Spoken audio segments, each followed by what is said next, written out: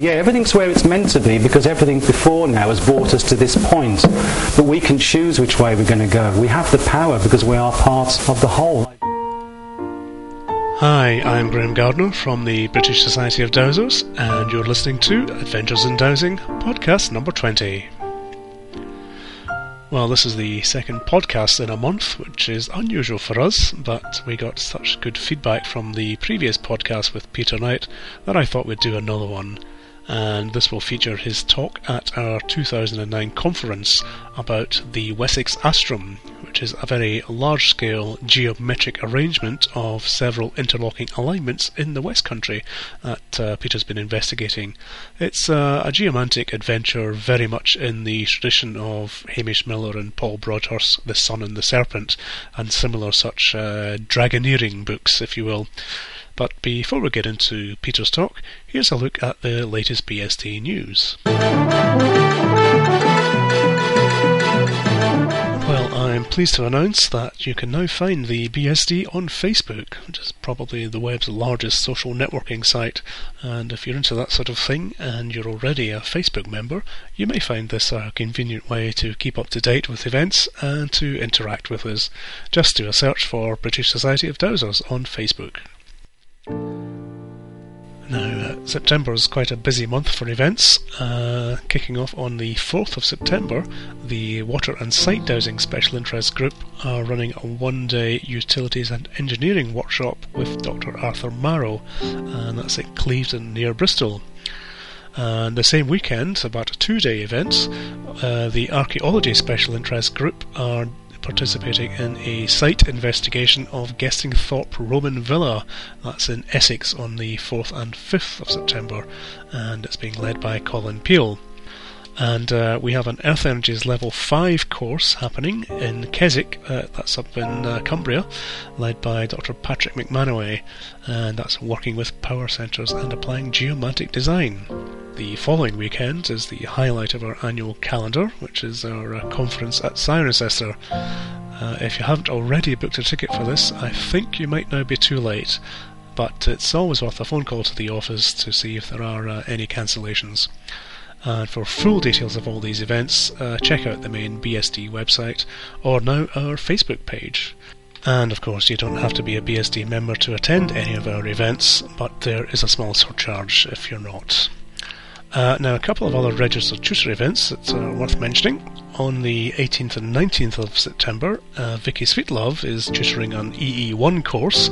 That's Dowsing for Earth Energies and the Spirit of Place, and that's happening in Limoges in France. And also that same weekend, your humble narrator, my good self, is tutoring a foundation course in dowsing at Mugdock Country Park, which is just outside Glasgow. Well, now to our talk by Peter Knight and his discovery of the Wessex Astrum. Now, obviously being an audio podcast, we don't have the pictures to accompany the talk, so you're going to have to buy the book this time to find out the full details of the Astrum. But essentially it's a hexagram-shaped collection of alignments in the West Country that seems to be mainly defined by hilltops as well as the more normal human-built sites, which really makes you think that there must be some underlying geometric influence that governs the positioning of such features on the planet's surface. Peter and his co-researcher Tony Perrott argue quite convincingly that the alignments don't seem to be coincidental. Indeed, they deliberately tried to prove themselves wrong on this point and were unable to. And the way that this figure connects places like Glastonbury, Stonehenge and Avebury is quite remarkable. But don't let me convince you. Listen to Peter's talk, and if you want to know more about the Astrum, his book, The Wessex Astrum, is available from the BSD shop, and a very absorbing read it is too. Hi everybody. First of all, thank you for inviting me to speak at the BSD conference. Have you all had your wine, your free wine? Because I do make a lot more sense when people have had more wine. And I've heard you actually want me to talk for half an hour longer than last year's, is that right? Okay, it's going to be one of those nights. Can you all hear me okay? Yeah, thanks. I'm going to talk tonight. I'm going to try and squeeze into an hour something that I've been studying for the last, I suppose you could say all my life. That's brought me to this point. Something that took about 3 years in the making, the book, about the Wessex Astrum, sacred geometry in a mystical landscape. And there might be times when I'm going to race along because this, I usually do an hour and a half to hour and three-quarter talk. But please bear with me, and it's all in the book, and I'll be outside afterwards to answer any questions. So it's probably best that we don't have any questions unless I finish ridiculously early. So this really is what it's all about, and I would argue that this is what the whole convention is about. Yeah, planet Earth, because all the processes we're dealing with in our dowsing and our Hartmann grids and all the other geopathic stress and all the wonderful healing things you guys are doing in research is all ultimately about this beautiful planet called planet Earth. And I'm going to come back to this at the end, why I think we all share a little bit of responsibility actually as dowsers, and we're actually part of Earth's healing, and perhaps that ultimately is the bottom ley line, I could say. But I do this talk for conventional groups, WI groups, Probus groups, anybody will have me. So hopefully as a dowsing group you will probably associate with this more than a lot of groups. The real magic lies not in seeking new landscapes, but in seeing with new eyes. And as dowsers, we all know that the Earth really, we're learning perhaps as dowsers that the Earth is not really how we were taught it really is. There's a whole magical landscape out there. And this can be taken quite literally in looking at landscapes and looking over the ground that archaeologists, any archaeologists in the room? Just one. Welcome, sir. I'm very guilty of going over the ground that perhaps archaeologists have done, but you guys are too, and finding things that isn't the archaeologist's remit. That's probably the kindest way of putting it, because archaeology is a very disciplined science, and it uses this thing between our ear holes. But of course, dowsing is much more than that. It's using all your senses, your whole body, looking at sites holistically, and seeing the landscapes with new eyes. And I would argue that this is how the landscapes used to be seen thousands of years ago. A lot of people have written a lot of books more than I have, but I'm always saying that I haven't discovered a single thing. How can you discover what's already out there? Yeah, I think we are rediscovering things that were known a long time ago. So it's not my wisdom tonight. Everything you see is wisdom. Let's say that wisdom that the landscape has been holding for us. Ready for this moment, you could say. Things are coming full circle again. So this is what it's all about, the Wessex Astrum. Astrum is literally just the Latin for star. So it's the Wessex star, and it's really turned my life all around in the last 2 or 3 years. The first part of the book, it got me interested in I'll go on to what the Wessex Astrum is very shortly, but it's basically a hexagram on the landscape. And okay, many have been proposed before, but this one is blowing a lot of people's minds away, really, because of the enormity of the discovery, I think. And wow, it's still doing my head in, to be honest. And but the first part of the book looks at the sacred hexagram. I got really interested in if we've got landscape hexagrams, do we get it on everything? And of course, you go right down to the microscopic level. There are hexagrams, the classic chalice and the blade, the yin and yang, and you see it in flowers, you see it in snowflakes, you see the hexagon in the humble honeycomb, and of course, crop circles. Bless them. And of course, a lot of these in the book we deal with all the crop circles that have manifested quite recently in the shape of hexagrams, and a big proportion of these turned out to be on astrum lines, which was really interesting. So even before the astrum was manifest to humans, clearly there was something going on an energetic level that is making all these appear before and since on astrum lines. So I regard these, the genuine ones, as the alignments that make up the astrum, which is about, An astrum is a hexagram on the landscape, which I'm going to come to very shortly. Good question. So the astrum, astrum is the Latin for star, as I just said. So we've got this huge star on the landscape of Wessex.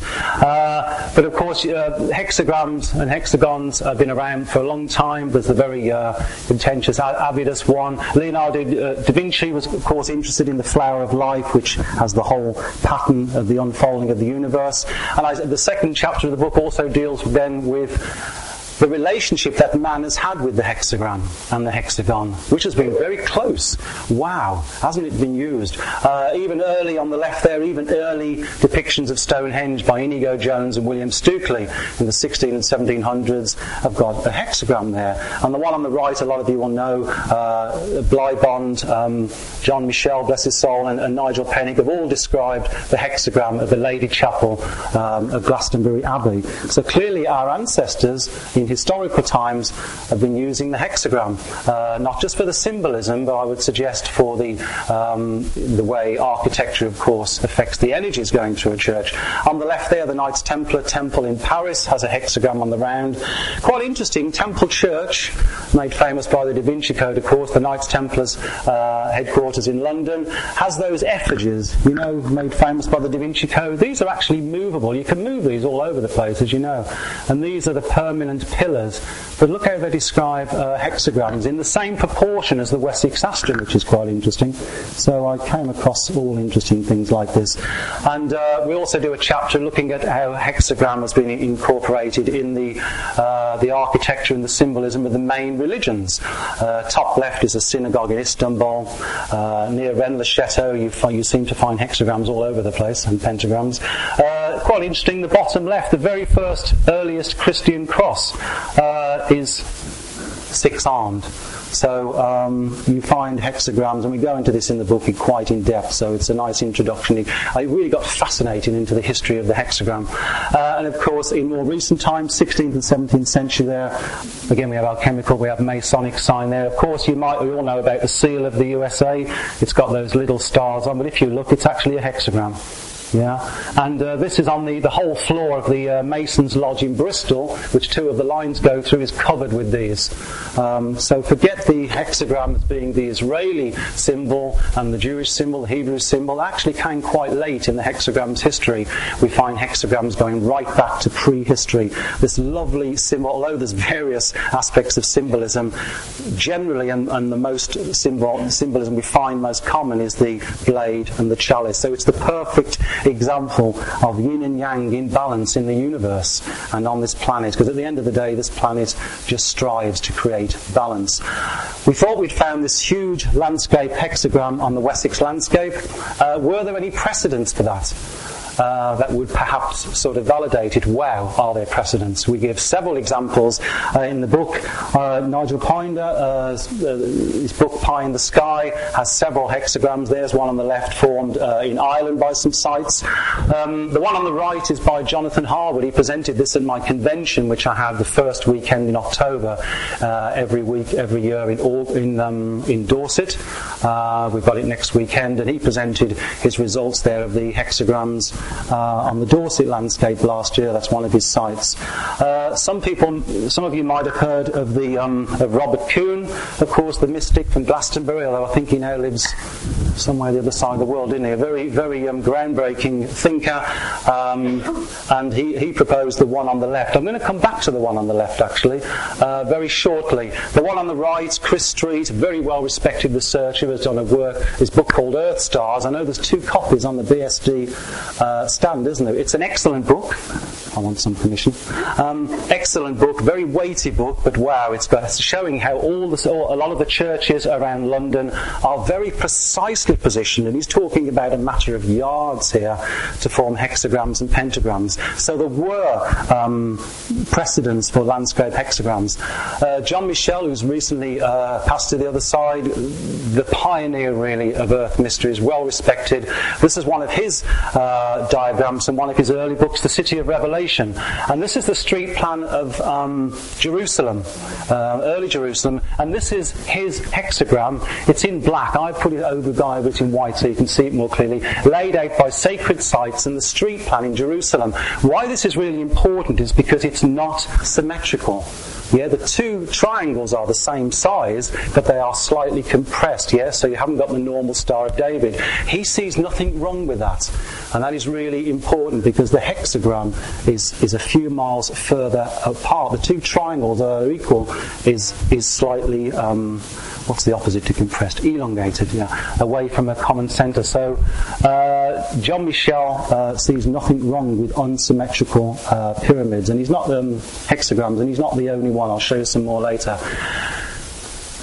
The discovery of the hexagram unfolded with a walk. Some of you might know a hill in Dorset called Melbury Beacon, what we're standing on. And I went up with the co-author of the book, who I would like to pay credit for, Tony Perrott. She came on a lot of the field trips and did a lot of the dowsing that's in the book. We went up just for a walk in the sunshine, and we noticed this alignment between St John's in Shaftesbury and this hill at Mere. That's got the, some of you know that, with the fort on the top and Tourmaline.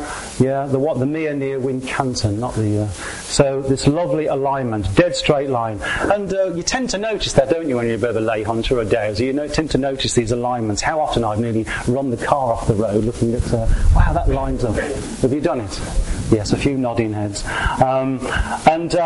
So we just happened, as the universe sets up, to be going for a meal that night with a good friend of mine and fellow researcher called Gary Bilcliffe, who some of you might know. Yeah, great researcher. His new book on Portland has just come out, The Sacred Geometry of Portland. It is brilliant.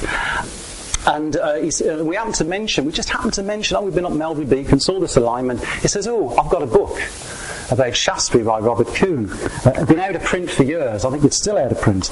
And called The Shaftesbury Prophecy. And he talks about the Byzantine ritual, where the monks and nuns would come from Glastonbury and Shaftesbury and meet in the middle. Probably had a big party, really, but they do this Byzantine ritual. And in there was this. And it didn't resonate with me. I'm not invalidating it, but it didn't resonate with me. I felt, when you're shown something and it doesn't resonate with you, but you feel, hang on, what if? In other words, it's triggering something. Because he had this line here from Avebury to Stonehenge, and then he took it down to Hornblotton. And I thought, well, what happens if you draw a line at 90 degrees from Avebury to Stonehenge?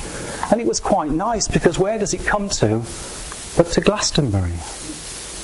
Yeah, and I've taken the hexagon off for the moment. And we did the same thing, exactly parallel. We use Google Earth on a lot of these lines as well to make sure, you draw a line across Google Earth, it'll go around the planet, So we used the modern technology as well as all the old OS maps. And we realised this was a baseline of this triangle, and it was the same at Avebury and Brockley, and it went down to these two sacred phallic-shaped hills at Wootton under Edge, which isn't far from here. If any of you from Wootton, you're in a very special place. And the other one, I know a lot of you from Dorset will know, Hambledon Hill. And wow, it was quite astounding. And as soon as we did get the lines in exactly the right place, because of course places like Avebury and Glastonbury are very extended localities, but as soon as the lines were in the right place, everything just clicked. So you could say, in true Alfred Watkins mode, this is 15 ley lines, you could say, because as well as the hexagram in the middle, you've got the hexagon around the outside, you've got a central axis, and you've got the two lines going across. Over 500 miles of alignments, which, as Hamish will confirm, is longer than the St Michael line going across Britain, and much longer. And we thought, oh my God, how are we going to do this? Because we wanted to go down every mile and check everything. Well, actually, all the old OS maps from the 19th century are all online now. A brilliant site called oldmaps.co.uk. And I went down every single yard of all of these lines on the 1889 sheets. That alone took months, but it shows things like chapels that aren't there now. now, field boundaries, paths that aren't there now, stones that aren't on the modern maps. Conspiracy. How often have you looked at the modern maps and suddenly a tumuli will disappear off the modern maps, and of course you go there and it's still there. What's that all about, you know?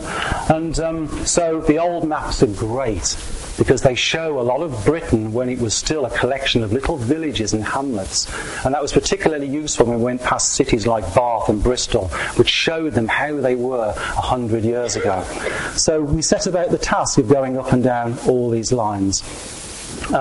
This is the map I've got here, which will be on my table all weekend, and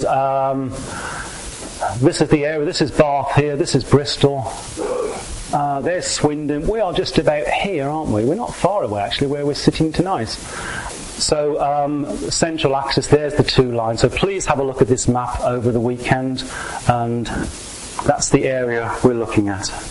I was asked to do this talk over in Vermont at an Earth Mysteries convention last year, and I'm sitting at the back, and there was a shaman called Bear Cloud, very well-known Bear Cloud, very well-known shaman, but he also looks into sacred geometry as well, which I think is quite unusual for a shaman, but he looks at all aspects, he looks at everything holistically, and I'm standing at the back of the hall, and he's got this, forget the pretty picture behind, this is the pyramids above ground, the Great Pyramid at Giza, there's the King's Chamber and the bit under the ground, and he's got this coming down, and he goes on about the energy which is going on in the middle. Fantastic talk, but I'm standing at the back and I'm going, hang on, it's the same proportions. This isn't equilateral. It's not your classic Star of David, Seal of Solomon. So I dragged him over to the back where I had this map at the end of the evening, and I said, hey, look at this, it's the proportion. And he went, wow, gee.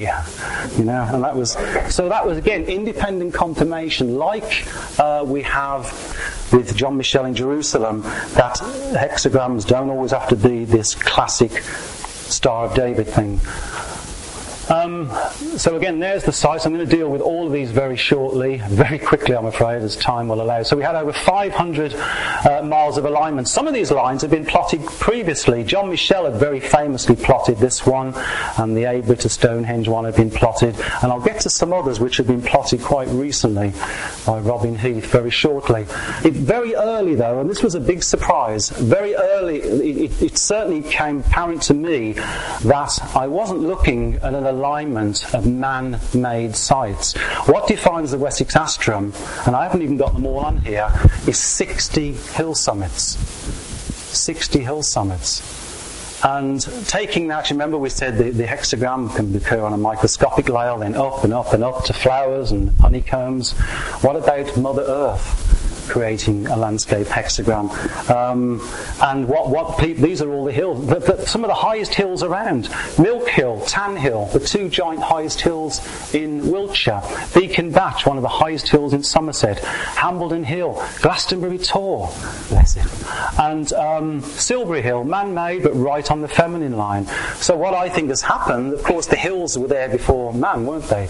Alfred Watkins spotted in the early days, he said all these hill forts are lining up, you know, in a line. But of course it's not the hill forts that are lining up, it's the hills. Yeah? And what man has done in the prehistoric and the historical past is simply come along and filled in the gaps between the hills. You can go to several of these places. In the Astrum, all the details of all the localities are grid reference. We've got nothing to hide. But you can stand on a lot of these hills and you can see the one that way. You turn around and there's the one. Alfred Watkins would have looked. Is he in here as a reincarnation? Are you here, Alfred, tonight? I bet it's him. With a V in it. So it's the hills, you know. So these had to be worked with, of course. You can't move a hill. So is the Wessex Astrum ultimately a gift from the goddess? I hate putting loads of lists on screens, but this is all in the book. It just defines the Wessex Astrum. It clearly takes account of the Glastonbury to Stonehenge alignment, the Stonehenge to Avebury alignment, the section of the St Michael line, really important, between Glastonbury and Avebury, several prominent hills, loads of Knights Templar places. Of course, the Knights Templar were in Somerset big time. When they were kicked out of France 1307, a lot of the fleet had already gone with all the cash. They didn't all go up to Scotland. A lot of the fleet came to Bristol, which is why we have so many Knights Templar sites and other localities, and we find those on the hexagon. Funny enough, most of the Knights Templar sites, all but one, are on the hexagon around the outside. yeah, rather than in the middle. It's almost as if they are defining or protecting, I don't know. And abbey after abbey we came through, all these sacred abbeys, some of which there isn't anything there anymore. Now, I didn't even know there was abbeys at some of these places. I think about 20 abbey sites, these lines go right through. If you extend the Astrum lines, and this is ongoing, you don't even have to go outside this map. Clearly, if you draw any line across the map, as cynics have said, you're going to come to something eventually, aren't you? Of course you are, coincidence. You don't even have to go outside this map to come to funky stuff. Bindon Abbey, the island of Portland, Wimborne Minster. This one goes down to Winchester, the ancient, of course, Alfred's capital of Wessex. This one goes to Greenwich Park, where there's Tourmaline, all sorts of stuff. Of course, the St Michael line. This one, really important, and Robin Heath was impressed with this at Megalithomania. This one goes from Stonehenge through the centre to the Bluestone side. It's Robin Heath's Bluestone Triangle line. I didn't know that when I drew that line. I wasn't making anything fit anything. And isn't this the best kind of result when you get independent confirmation about something? He's come to it totally from the scientific measuring. He's a very accurate geomancer. And we've got the same line. Yeah.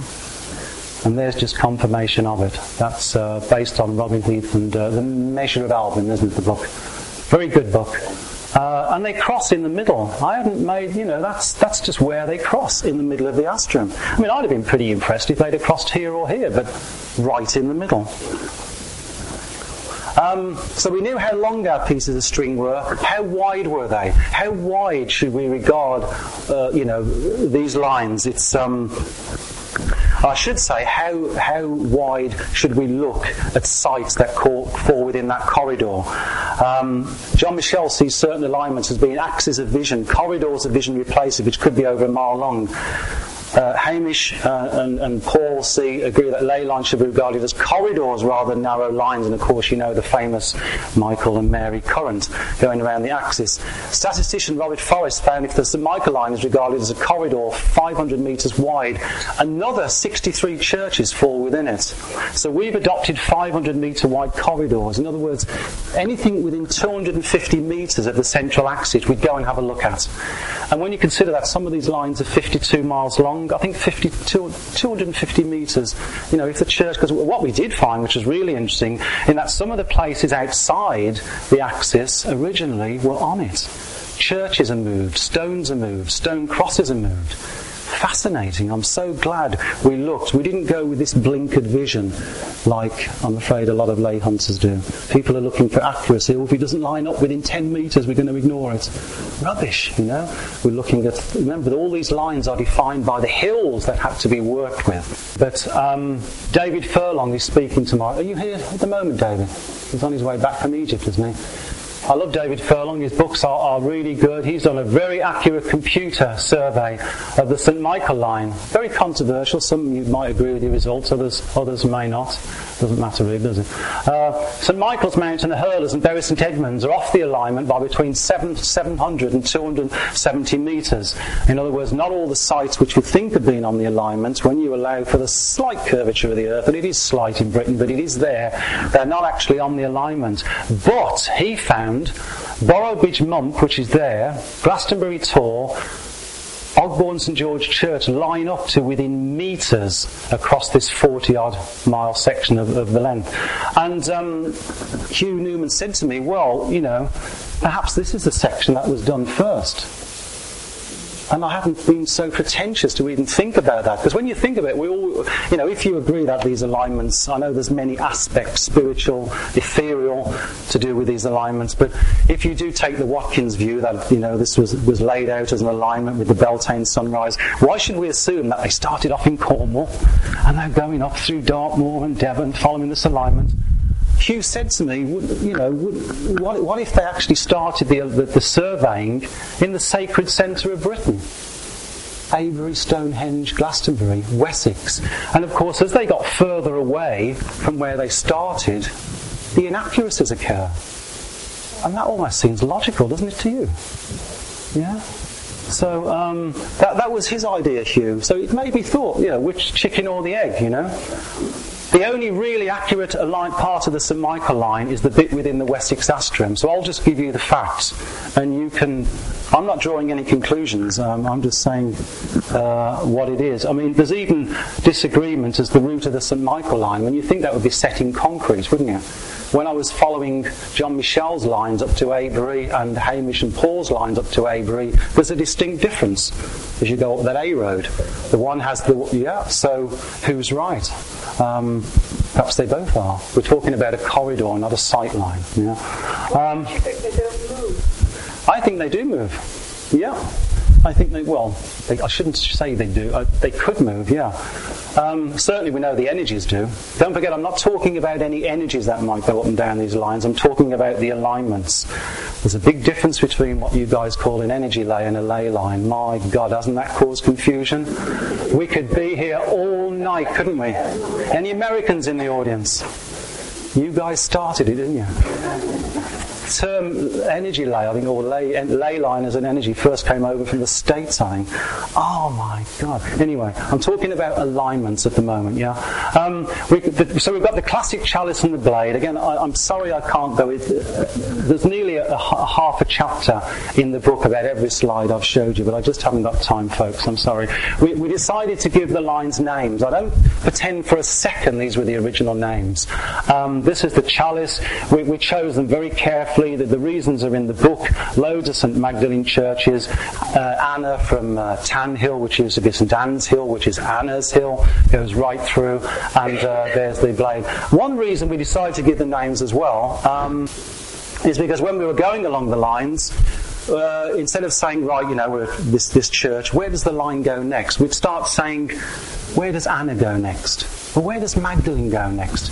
I don't know whether you found, Hamish, something similar with following the Michael and Mary comment. Where does Mary go next? And you felt kind of almost having, you know, a relationship with the current. Am I being really weird there? But, yeah, so when you name something like this, you really form a personal connection with them. You know, it's like people name their house, isn't it? Dunroman is the popular one, isn't it? So it really made a difference to us. But I don't pretend for a second they were the original. Well, things work on a weird level, don't they? Who's to say something hasn't worked through us to name these places? So what happens at the terminal points? Child Oakford, Hambledon Hill. We have this lovely, long, very penis-shaped hill pointing north, straight up the Astrum. And this happens at every site. The lines don't just come in. There's one exception there, but that actually is a rise in the hill there when you're there. The Spot Height, the Long Barrow, this very mysterious mound there, 2 tumuli. All the lines come in within half a mile. And when you consider the length that they come from, I think that's quite amazing. When we first started going to each corner and up and down the lines, we first went to each of the 6 points and looked down the 5 lines. And we tuned into the place, asking that the wisdom would be revealed to us. It's not like a lot of researchers do, where, you know, I'm the 21st century man, let's go and sort it all out and research it and use what's the thing between our ears to find out what it's all about. We asked very humbly that the wisdom would be revealed to us. And we had some amazing bits of synchronicity. People would come round the corner, up the hill, wherever we were. When we didn't have an answer, it would come. So this is the Long Barrow on top of Hambledon Hill. I'm looking down one line there. There's the central axis, Duncliffe Beacon, where there was a Roman temple. And in between there and there were 3 churches. And so it's important, and I think this is the bottom line, as I'll say later on. You know, how can you do this? How can you be a dowser and not go out onto the land? So up at this corner, Avebury, one of the wonders of the world. I'm going to speak to it a bit later on, but here's where all the lines come into Avebury. Don't forget, these lines are defined by hills, yeah? And they all come into, well, look at that, 500 metres. Yeah? And look what they have. We found this at every terminal point. They pass through all the relevant sites in the area. Windmill Hill. And don't forget, originally, this is the original Astrum map, before I spend about £200 on getting all the OS maps to cover this blooming area.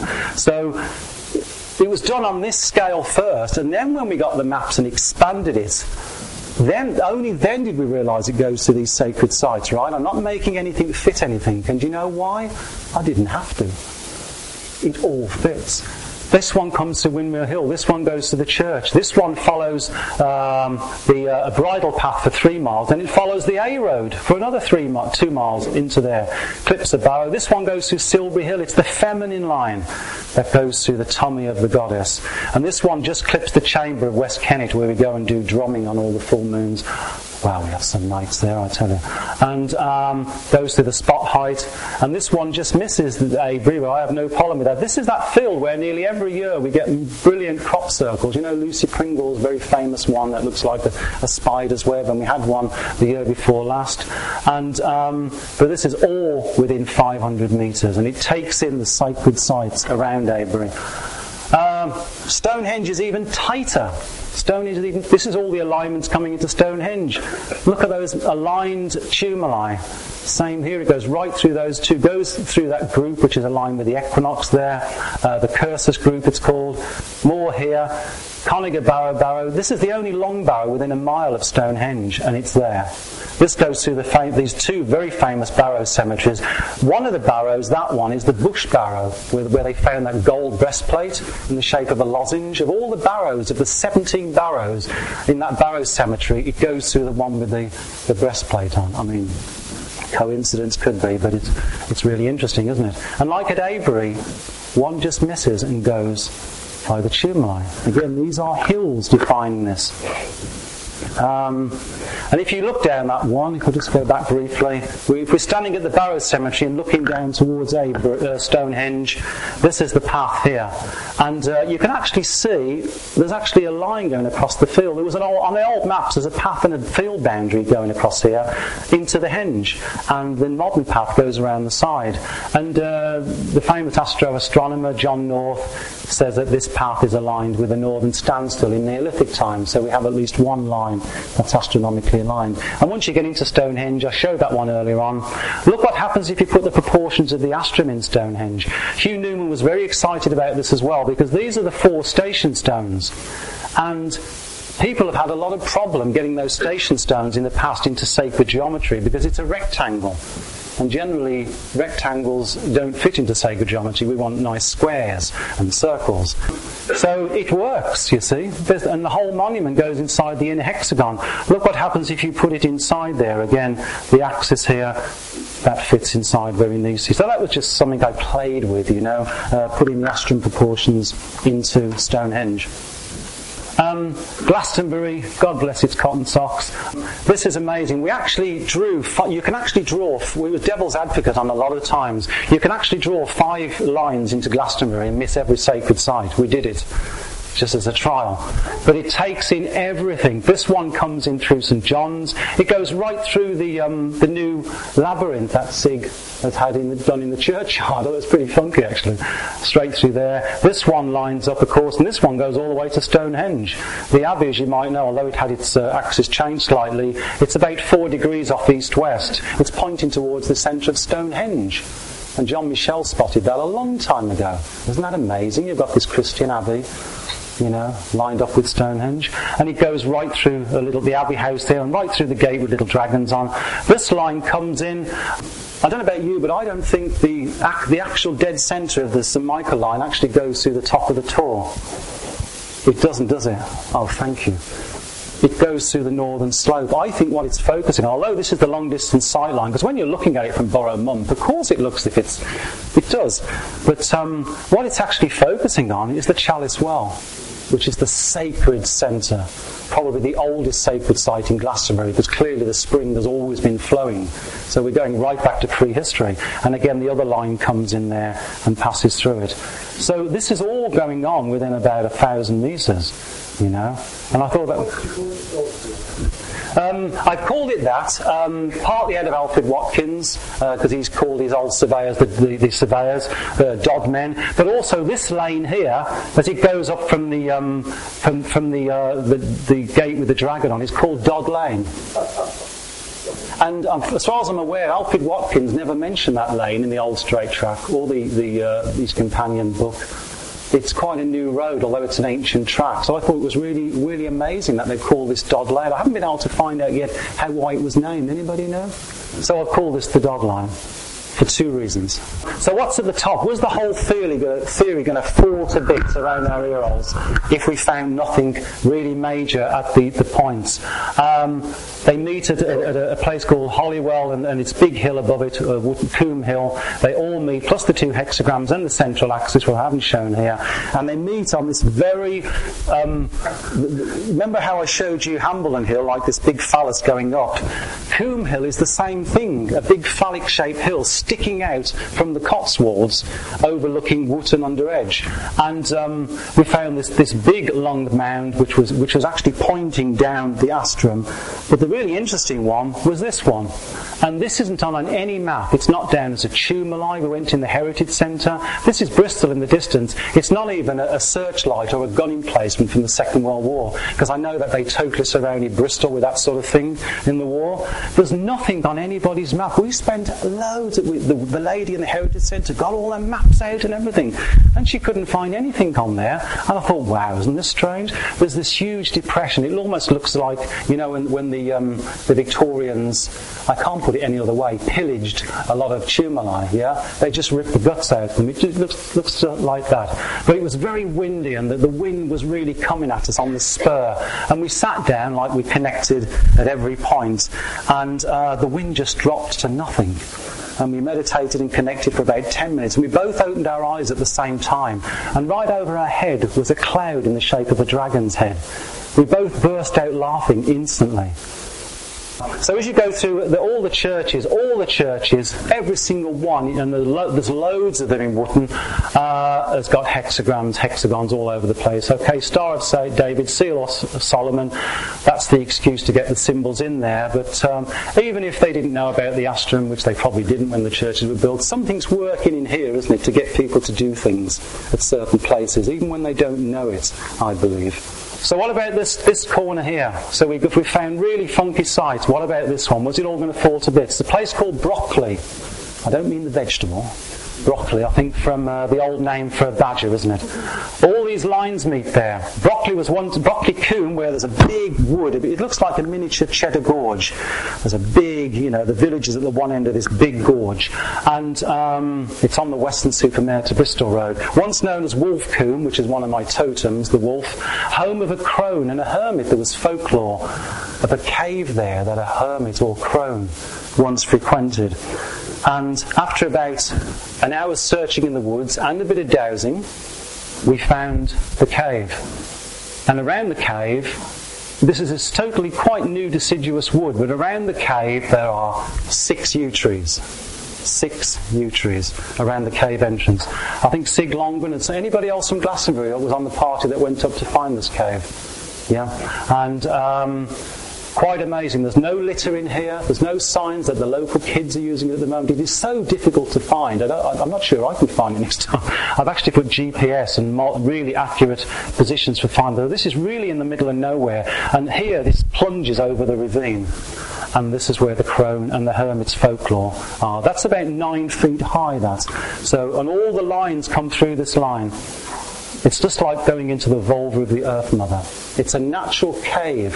And at the back, clearly that looks like this has been artificially extended. And there's a little alcove you go in, you can curl up in. And this is like the vulva of the Earth Mother, almost like the clitoris or a penis coming out. But it's all stained red. And the power in there. We're going to, next year, I do drumming at West Kennet Longborough. We're going to go drumming in there next year. So if anybody wants to come. So one of the lines goes through Brockley Church. So we went there and we met by this big dead tree in the shape of a dragon rising up above the ground. Can you see it? All the 6 windows on the south side of Brockley Church had this above them. Now I've been all over Europe, as I dare say a lot of you guys. Whenever I've seen a Star of David or the Seal of Solomon, it is always symmetrical, yeah? Your classic symbol that you'll see associated with Judaism, Hebrewism. I have never seen one single one like that before in those proportions, and there are 6 of them in Brockley Church. So I'm sitting down in the pew with my jaw dropping at this point. Quite unbelievable. So just to sum up, the Wessex Astrum comprises, you could say, of 15 ley lines. But we're doing work now extending these. A friend of mine in Weymouth called Roma Harding, she's putting, these lines do come together. It was in her inability with Photoshop that couldn't get those together. So of course we've got the classic Vesica Piscis, with the vulva of the Earth Mother in the middle where these come together. And of course more work is extending it out even further. Remember that flower of life I showed you earlier on? Yeah, and we're going round these lines and finding some amazing places. Watership Down, there's something to Watership Down with all the little... That's on one of them, yeah. On this line here, there are 8 stone sites that are in my first book that I wrote in 1993. 8 of those stone sites are on this line. So I could easily take up any of the other lines, but I thought the St Michael line would be a really good one. It goes right across the centre of it, from Glastonbury to Avebury. But of course, as Hamish will confirm, when they went up and down the St Michael line, they weren't going up the axis, they were following the 2 serpents. The only time they went on the axis is if the serpents happened to cross them. And these are the points where the serpents cross: Sun and the Serpent, Sun and the Serpent, Sun and the Serpent. But what about all the sites in between? Actually on the axis, hardly anybody's done work on these sites. So we really were treading new ground, and boy, did we found new megaliths along these lines, and all sorts of incredible things. Because you know, Hamish and Paul's remit was to follow the serpents, not the axis. So we were going over new ground here. That's one of the sites just south of Stump Cross. I think that's the furthest up the St Michael line. You can actually see the whole of the Tor. It's just north of Shepton Mallet. You can actually see the whole of it. Of course, you can see Glastonbury Tor from further away, but not on the St Michael line going east. So that was quite interesting. There used to be an old cross there. Where it crosses the Fosse Way, we found some stones here which had been recorded before. So next one, Stoke St Michael. Again, Hamish and Paul went to the church, which is where the Michael current goes through. The axis of it's actually on the Wesleyan chapel. And we know the Wesleyans and others around that time were great masons. This is where the axis is, not the church. And right next to it is a spring bubbling out, which is just being channeled from across the road. There is a stone, might be modern, it might be not, OS mark there. Clearly it's been used at some stage for getting on and off carriages, but it's right in the middle, right on the axis. So how long has it been there? Has it been utilised as an ancient one? Vobster is a wonderful site. If you look at Vobster Mound on the OS map, or if you look at it on Google Earth, it's perfectly round. Even the archaeologists regard it as an artificial mound. It's now a private house, but the guy gave us permission to go in there. The guy's name was Michael. Great, isn't it? John the Baptist, of course, one of the favoured of the Knights Templars. St Margaret, one of the other dragon slayers. Loads of green men. The hexagram. Please go to Vobster Church. People are always asking me, what's in the middle? And it's Road, a village called Road. This is a tiny little village, you know, a couple of 100 houses. It's got 7 churches in it. And the biggest one is on top of the hill where all the lines meet, and there's this great, massive Gothic structure. You know, but on the old OS maps, there's some stones in the fields, and in the fields all around. We looked around the back, none of them are surviving, but here is one. Yeah?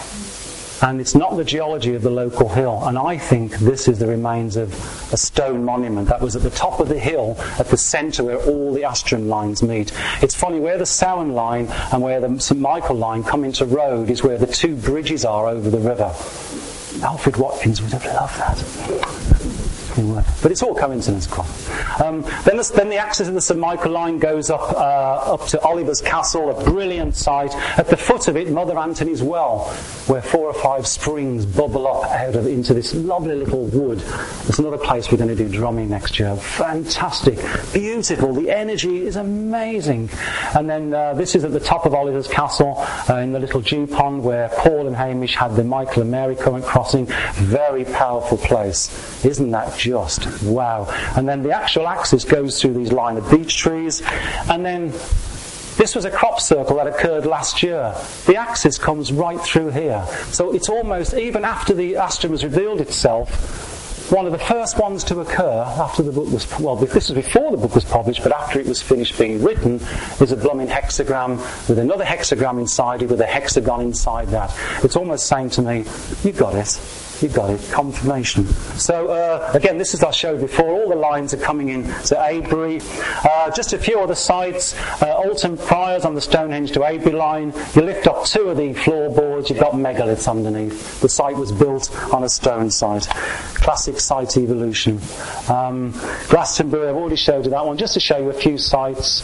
Again, the 2 of the Astrum lines meet here, as well as the 2 lines of the Sun and the Serpent.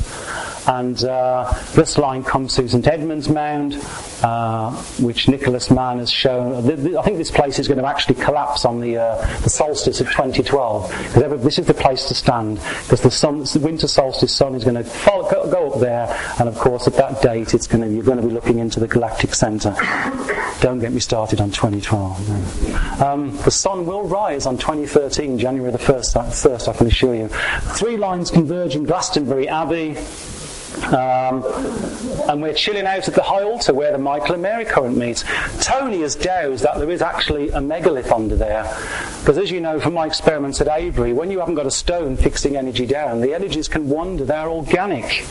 We're talking about an organic process here, guys, and some of you guys who like to research all the technical stuff, yeah, that's what I was doing at first, and then I realised, hey, I'm looking at something here that's interacting with me and has consciousness. There's where the lines go up the dog line, through this arch with the dragon on, and there's that path which John Michel said ultimately goes all the way to Stonehenge, and there are bits of it surviving all the way along the journey. We found bits of it surviving.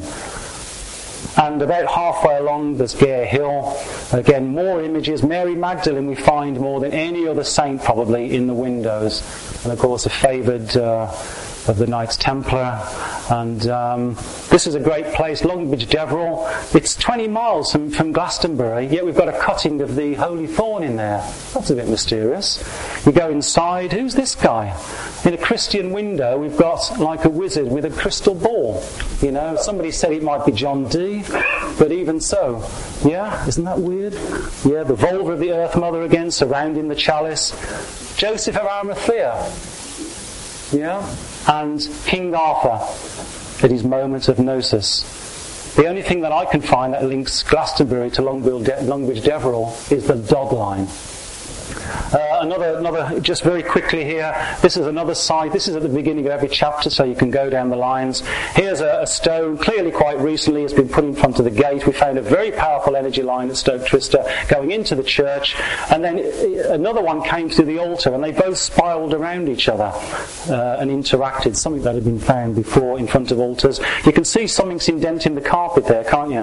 When we lifted it up, spiral serpents, just where the energy is spiraling. I know Paul and Hamish often found a relationship between architecture dragons, where the energy is doing something credited, I think, is one of the famous ones, but I found it all the time. Is it chicken or the egg? Did they put that down because of what the energies are doing, or is the symbolism attracting the energy to it? Start looking at that, guys, on your research. Yeah, they were leaving us messages in stone, but sometimes those symbols can alter the energy. It's true. The lines go through Bristol, through this quite wonderful cave in Avon Gorge. Avon Gorge is the ancient capital of Bristol. That's why there are 4 hill forts there. That's why the Romans built their port there. But where Bristol is now isn't the ancient capital. The line goes through the ancient capital at Cheddar Gorge. Just a selection of just a few stones, which I haven't really got time to go into. On top of this stone, somebody built a little shrine at Ubley, and the energy was berserk on top of this shrine. This is one of about 15 new megaliths. This isn't shown on any OS map. It's 5 feet tall. Conspiracy or what? It's on the Magdalene line, where the Roman road crosses the hill. We find things like this, just blocks of stone in the middle of nowhere, in the churchyard. Why hasn't that been taken up? A really ugly block of stone. Clearly in the past it must have had some superstition. The road that comes into Yate Church is this one, where the Astrum line comes down it. We thought, well, let's go around and have a look, and what's it called? Templar Road. Thank you very much. One hill here. This is a little hill on the Magdalene line. We went here, and the farmer came out when he saw me looking at this hill, and he said, "Oh, they think there's a mound up there," he said. And I'm going, "No kidding, Sherlock, you know." I mean, the archaeologists haven't even confirmed that there's a mound up there. And the line goes right through the top of the hill. If I hadn't have gone there, I wouldn't have spotted that. It's not on the map. These are 3 witch hazels. Another place I want to take groups drumming. There's not enough hours in the day, is there? Just quickly, the 3 most famous white horses, the Cherhill, the Westby and the Alton Barnes horse, all trot along the 3 Astrum lines as they go into Avebury. I didn't know that when I was drawing these lines. This is where the lines come in at Child Oakford, Hambledon Hill, and we've got a very nice window. I said to my 8-year-old daughter, "What's special about this woman?" What did she say to me? "She's pregnant. She's pregnant. She's resting the jar, the alabaster jar, on her tummy. Even the church guide says it's Mary Magdalene." Yeah, I found several very, very, very pregnant Mary Magdalenes on my research. At the right-hand side of Jesus. We look into Mary Magdalene quite a lot when we come across her. This is a beautiful one. Again, in Hebrew tradition, only the wife can grieve at the foot of the cross, and there's 6 points on her thing. Lots of serpents all over the place. All the brilliant stained glass windows. St. George, aka Knights Templar. Beautiful windows, Masonic floor. We put all of it in the Astrum. Even here on the Astrum line, they've even got the male and female the right way round. This is a Victorian window in Kingswood near Bristol. The blade and the chalice have got the right colours. But the whole of the chapter at the end of the book is called The Way Forward. And so what are we going to do with this knowledge? Tony has got several examples of her brilliant automatic drawing. You know, people tune into places and get automatic writing. She tunes in, shuts her eyes, and gets these amazing drawings. She's called this one Albion Deflating, because it just looks like a balloon in the shape of Britain, doesn't it? That's going... doesn't it? And... we've stopped regarding, well, all our decisions are made for us in Brussels, aren't they, virtually? We've given away our political sovereignty, but we've stopped regarding Albion of Blake. We've stopped regarding Britain as this magical island that it always was. And this time round, we're all incarnated on this beautiful, beautiful sacred island of Albion. This picture of a cobweb is just to get across the point that everything is connected. And you know this as dowsers, don't you? Nothing can be isolated on the planet, can it? Everything ultimately is connected to everything else. And this is why this is why everything's one reason everything's in a bloody mess, of course, because you do some damage down any one of these energy lines or ley lines, it can screw the whole thing up. And myself and a lot of you guys are doing a lot of healing at sites. But it can also be our point of power, because we can send love and healing down these lines. Yeah, just like we can send love and healing to the White House, to Iran, wherever we want. Yeah, so this concept that we're all part of the whole is very thought. So I'm encouraging people to take our books and take all my books have the aim of getting people out there. If anybody buys the Wessex Astrum and doesn't take it out into the field, I'll give you a refund, because I will have failed. I will have failed. Because the whole point, the bottom line, is to get people, I think that's the bottom line of crop circles, dowsing, everything, to get people out onto the land again, to interact with the planet. This is the monument in London, that big phallic obelisk they built to commemorate the fire of London. What is it with us British? Only the British could commemorate this huge obelisk to celebrate an utter disaster. What is it with us? But anyway, on the one side of it, here's Albion, the sick Albion of William Blake. They're trying to help her to her feet. There's the sword of sovereignty. But coming out of the bottom is a little dragon. Can I help you? We've got to get back into connecting with the earth again. Knowledge for knowledge's sake is no longer an option. I say, what's the point in discovering the processes of, say, the Hartmann grids, Bovis units, whatever they are. Don't get me started on them. Ley lines, crop circles, dowsing, aquascats. What is the point of studying and researching all this, especially you guys, yeah? All this with our head. What's the point of discovering what all this means as the last iceberg melts into the sea? We're running out of time. We really are. That all our practices and research ultimately lead towards saving the planet. That's the bottom line. Or else what's the point? Yeah? Although short-term healing can be done, I know we use dowsing to cure people's ills and to do house clearing and geopathic stress. That's great. But I'm talking about the bigger picture. It must all be leading to something, or else we're not going to be around. I've said many times, we can't kill the planet off. We cannot kill the planet. We are fighting whether we're going to be around for her next stage of her evolution, because she is going to evolve this beautiful ball of earth consciousness.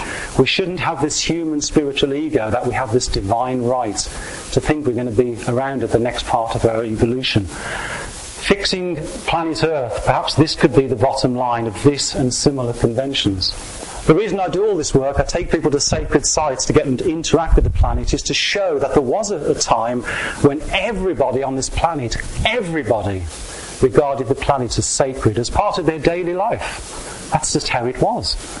And that there was a time, believe it or not, when people only took what they needed. And we've got to get back to that. I don't say gots or shoulds very often, but we have no choice. It's as simple as that. We've all got to get back to an earth-based spirituality. And you don't need to give up your existing religion. It's what I call, like you can get with your mobiles. You can bolt this on. You can be a Christian and regard the earth as sacred. You can be a Muslim and regard the earth as sacred. Just bolt it onto your existing beliefs. I'm not conflicting with anybody. We've got to get there, because from the moment you regard something as sacred, whether it's your rosary beads, your favourite crystal, your Bible, your Quran, from the moment you regard that object as sacred, you cannot possibly destroy it, can you? How can you destroy something that's sacred to you? We have no choice, which actually fills me with optimism. Yeah. So living in balance and harmony, an ancient ideal, but it's one that's needed now. Let's balance the yin and the yang. I would humbly, respectfully suggest that we've had too much yang the last 2,000 years. But also too much yin would be just as bad. We've got to copy nature, and who strives for balance all the time. What the Buddhists call the middle way. The only time you don't see balance in nature is when we have stuck our spanner in the works. Follow nature, the balance of yin and yang. We must hold her as sacred as we once did. And that's what the book's been all about, and thank you very much for listening to me.